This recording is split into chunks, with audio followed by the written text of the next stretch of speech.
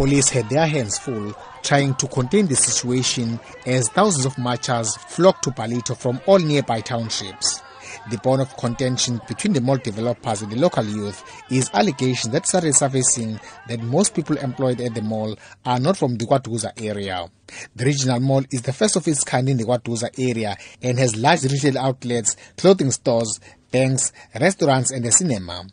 However, the first day of business turned ugly when thousands of marchers forced their way onto the premises demanding employment.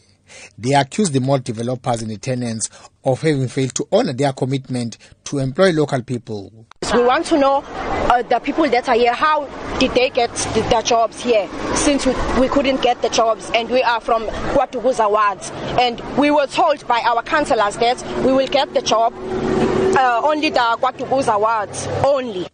ANCYL Provincial Secretary R2-billion, who led the march, accused the developers of having failed to ensure that ownership of the mall is inclusive of black people. We want young people to be employed.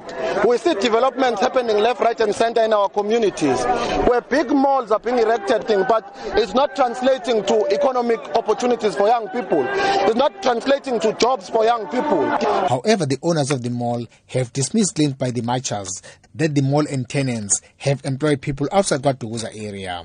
Patrick Flanagal is the chairman of the Flanagal and Gerard Development and Investment, the owners of the mall. And there we have about 2,000 people working here. Some of them will come from elsewhere because people like the Edgars and the Woolworths and the Checkers have got to bring some experienced people.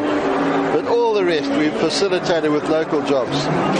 We've got artworks in the centre, all done by township artists. Because of the unemployment, there's an expectation that is raised for jobs. Mayor Ricardo Mthembu said the mall will bring much needed revenue in the form of rates while also creating jobs for thousands of local people. The marchers gave the developers 14 days to respond to their demands. The march ended with no further incidents other than the earlier vandalism of boom gates and the mall's flower garden. I'm Vusi Makhosini in Ballito.